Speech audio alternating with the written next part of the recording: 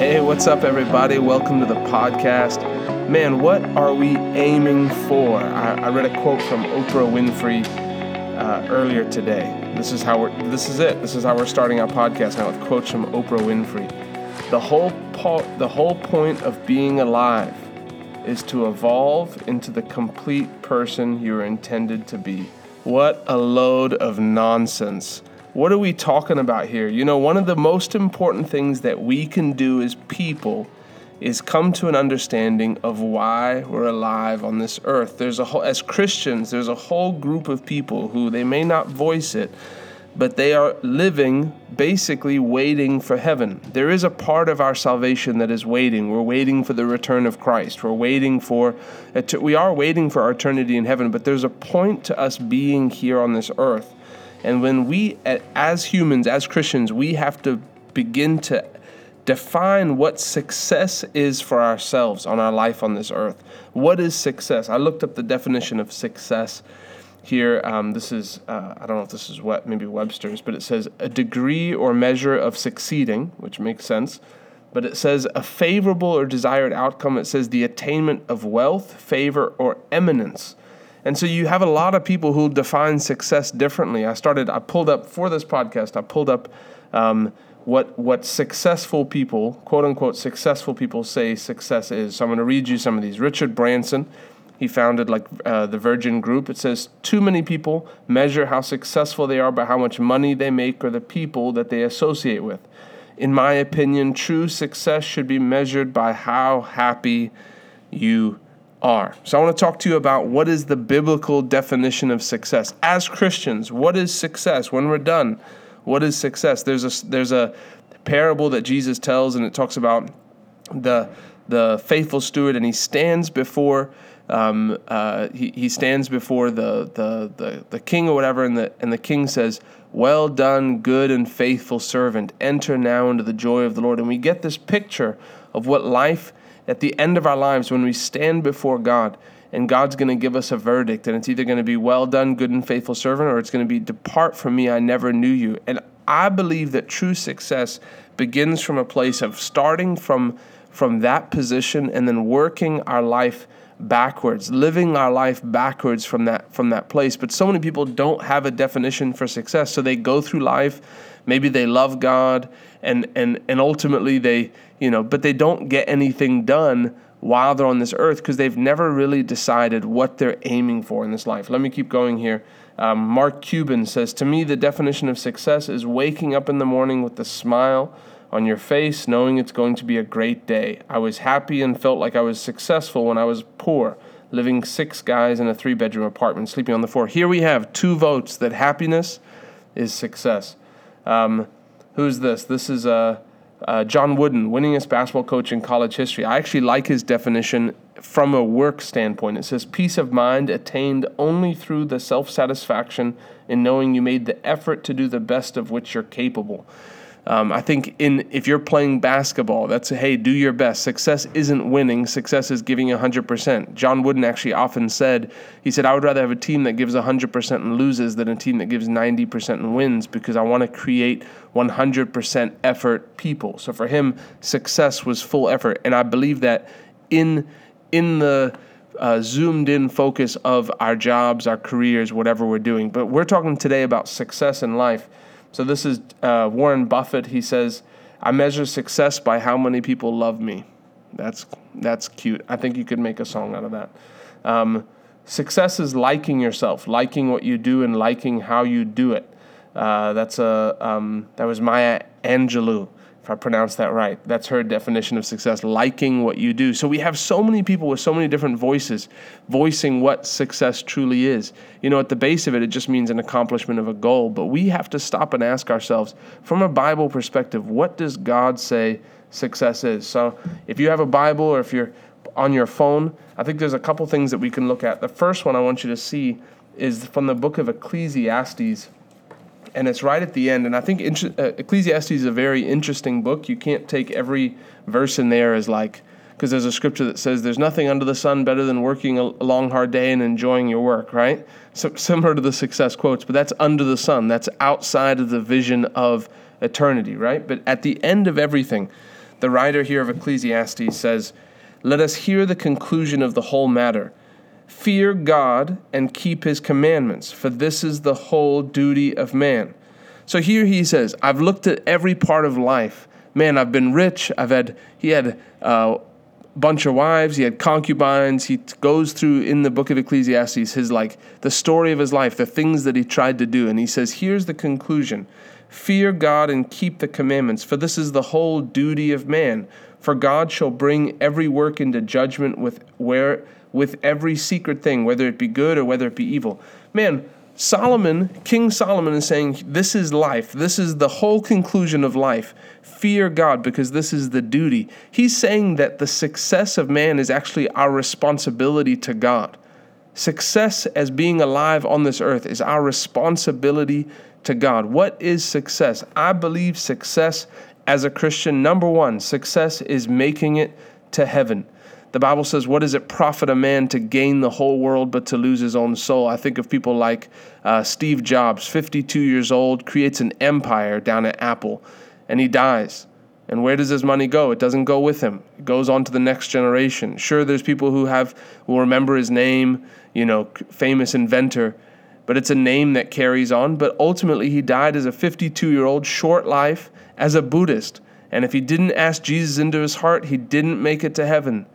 I'm sorry, that's the way it is. Jesus said, I'm the way, the truth, and the life. No man comes to the Father but by me. Success is our duty to God. I remember hearing a story about Bishop Oyedepo, and he said he was at a pastor's meeting, and he was hosting these pastors, and he said, what is our number one aim in life? And people were answering, and they were saying, our aim is to win souls, our aim is to do this, our aim is to do that, and they were going through their answers. And he said, our number one aim as pastors is to make it to heaven. Paul said, I could preach, but then afterwards, he said, I buffet my body daily, lest I, after I've preached, fall away. And so the number one goal as a Christian, as a child of God, as a minister in life, is to make it to heaven, to keep yourself in a place where you have a humble heart before God, where you're not puffed up in pride. The number one goal in life is our duty to man. What is our duty to God, rather, not our duty to man, is our duty to God. Why? Because first of all, he created us. We're not here without him. He spoke. He's the one who formed this world. We have no earth to stand on without him. We have no air to breathe without him. By virtue of creation, we belong to God. Number two, he's the only one who redeemed us. He's the only one who could give us eternal life. We only respond to him. He's the only moral judge. No one else judges our actions but God. He's the one who set these things in motion. Our duty to God is our number one duty on this earth. This is the whole of man. Fear God and obey his commandments. Obedience is success. Say that with me. Obedience to God is success on earth. Man, people have these ideas. I just want to be my own. I wrote down some more Oprah Winfrey quotes for your listening pleasure. You can't make this stuff up. The biggest adventure you can ever take is to live the life of your dreams. That sounds awesome. If you want to go to hell, live the life of, not to say God doesn't want you to be happy, right? But being happy shouldn't be a standalone doctrine. God wants you to enjoy life once you're completely obedient to him. If God had to choose between you being happy and going to hell or being miserable and going to heaven, he would choose you being miserable and going to heaven. Why? Because heaven lasts longer than earth does, and you'll be happier. 10 seconds in heaven is happier than the happiest life, is more joyful than the happiest life lived on this earth. The reward we're living for is not here on this earth. We're passing through. This is temporary. This is like the warm-up. This is the 3-day NFL draft combine. We're not even actually really playing the game. Eternity is what we're living for. We're sojourners in the land. So God would rather you be miserable, sick. I'm not saying you have to choose this. I'm not saying as a Christian. We know that's not the truth. God actually wants you joyful. You can be joyful. The Bible says of Jesus that he loved righteousness and hated wickedness. Therefore, God anointed him with the oil of gladness above his fellows. I believe people who truly love God, who hate sin, who run after God with their whole heart are the most joyful, happy people on planet Earth. Because they're actually, the Bible says that Jesus Christ made peace. So if you don't know Jesus, you actually don't know what peace is. You haven't experienced real heart peace. You could have everything going on, and you could have complete stillness on the outside, the perfect cabin in the woods, But if you don't have Jesus in your heart, people get around Christmas time and there's like this hunt for nostalgia. There's this book called Surprised by Joy by C.S. Lewis, and he talks about how he came to know Jesus, but he talked about being plagued by his childhood of this feeling of nostalgia. The only way he could describe it was nostalgia, this thing that he would try to recreate, and he would set up, when I was a kid, there were things I just loved, and I don't get the full enjoyment. People like get around Christmas time, and I've done the same thing where you get around Christmas time, and you're like, I just want this Christmas to be so special, so you try to set up everything perfect. We're going to have this food, we're going to play this music. Man, if you're not just on fire for Jesus, it's not going to be what it should be, because life without a pursuit with a heart that's on fire for God, free from sin, running after the things of God, is the most joyful life you can live. Not, live the life of your dreams. Man, people have all sorts. You take the last 10 dreams that you have and try to live the life of those dreams, you're going to end up messed up. Here, how about this one? These things get me upset. Whatever your secret, this is Oprah Winfrey, whatever your secret, live your own truth. Life is too short. Newsflash, Oprah, truth is not subjective. Truth is truth. Truth doesn't change. Truth is truth whether you believe it or not. Facts can change. Truth doesn't change. That's why Jesus said, I am the way, the truth, and the life. Truth are the guiding principles that God has put in place. Facts are that I'm 32 years old. Truth is that that God loves us. That's a truth. You don't have your own truth. It can't be truth for one man and untruth for somebody else. You don't get to choose your truth. Truth is truth whether or not you exist. You can live your own lie if you want to. You can't live your own truth. You either live by the truth, Jesus Christ, or you're living in a lie. How about this one? I trust that everything happens for a reason, even when we're not wise enough to see it. Man, that's one thing that Christians fall prey to as well. I should call this podcast Oprah Winfrey and how to miss it in life. How to lose miserably with Oprah Winfrey. Everybody loses. You get a loss, you get a loss, you get a loss. Look under your chair. There's a loss for all of you. Anyway, sorry I get fired up about this. The whole part of being alive is to evolve into the complete person you were intended to be. That's amazing. We're going to throw the word evolve in there as well. Guys, we have to come to a place where we understand what we're aiming for. God doesn't want us. Paul said, I'm not shadow boxing. I'm not standing there swinging at the air. I know what I'm aiming for. The number one success in life is making it to heaven. Is not making it by the skin on our teeth. It's making it full-heartedly. The number two success in life is we have to ask, in heaven, what's going to matter? What can we bring with us? There's a scripture where God calls. It's important to know how God defines things. God defines people as the precious fruit of the earth. He calls people the precious fruit of the earth. So when we look forward to heaven, what's going to matter? Is it going to matter how much money you made on the earth? If you used it for souls, then yes, the money will actually matter. The only value money has is in the light of eternity. Because it's not going to make your money that goes with, you can't bring it with you, but it would be valueless anyway. The streets are gold, right?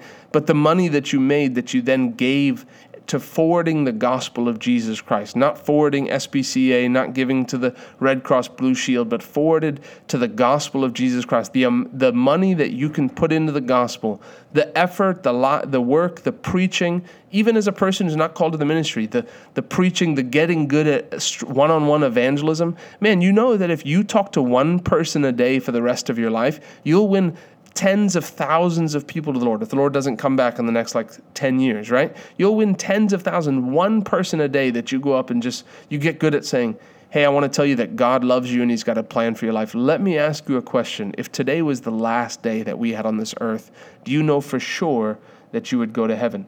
That's where we need to begin to stop and ask ourselves, are we aiming for heaven's treasure? What does God call precious? God calls precious humans.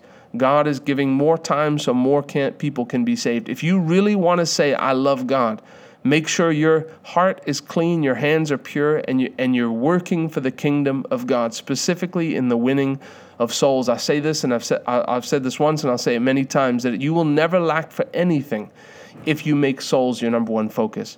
So what are we aiming for? What is success? I believe success is eternal life. I believe success is bringing eternal life to other people through the gospel of Jesus Christ. Success is Stephen getting stoned for preaching the gospel and saying, Lord, don't charge their sins to them. That's success. dying as a martyr. That's success. Why? Because eternity's going to tell. And eternity's a lot longer.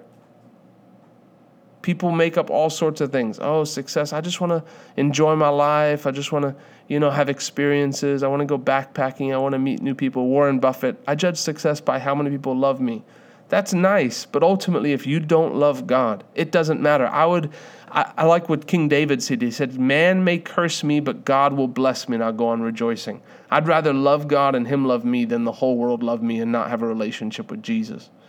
It's time to define for ourselves what is success. I encourage you to do this. Sit down, get a pen and paper and write out or your phone, but I would do it with a pen and paper.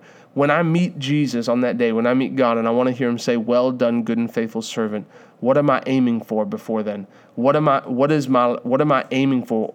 Work backwards. What does that mean for me? What is success? What has God called me to do? For many people, he's called you to be in business. Be 100% in business. You're working for God. For many, he's called you to be in the ministry.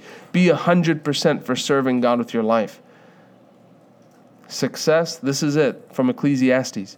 It's the whole duty of man. It's our duty to God to obey his commandments. What has he commanded you? Obviously, it's love the Lord your God, love your neighbor. But there's specific things. I'm going to answer to God one day for one thing, and that's preaching the gospel. He's called me to take a flame to the nations. Anything else is a distraction. So if you came and said, Ryan, here, come work this business for me for the next 5 years and we can make this much money, I would say, listen, God's called me to preach. He's going to take care of me. There's someone else who will work with you on that. I'm called to preach the gospel. That was my prophecy, right? Go to the nations of the world and preach the gospel. And so I plan on being a success and answering to God and hearing him say, well done, good and faithful servant. Thanks for listening. Please subscribe. Share this on your Instagram. We love you. God's building you. Let me pray for you. Father, I thank you for aligning people with your purpose, with heaven's purpose, to be wholehearted people, even now that you would begin to show them the steps they can take in moving forward in what you've called them to do. In the mighty name of Jesus, bless your people today. Amen. Love you.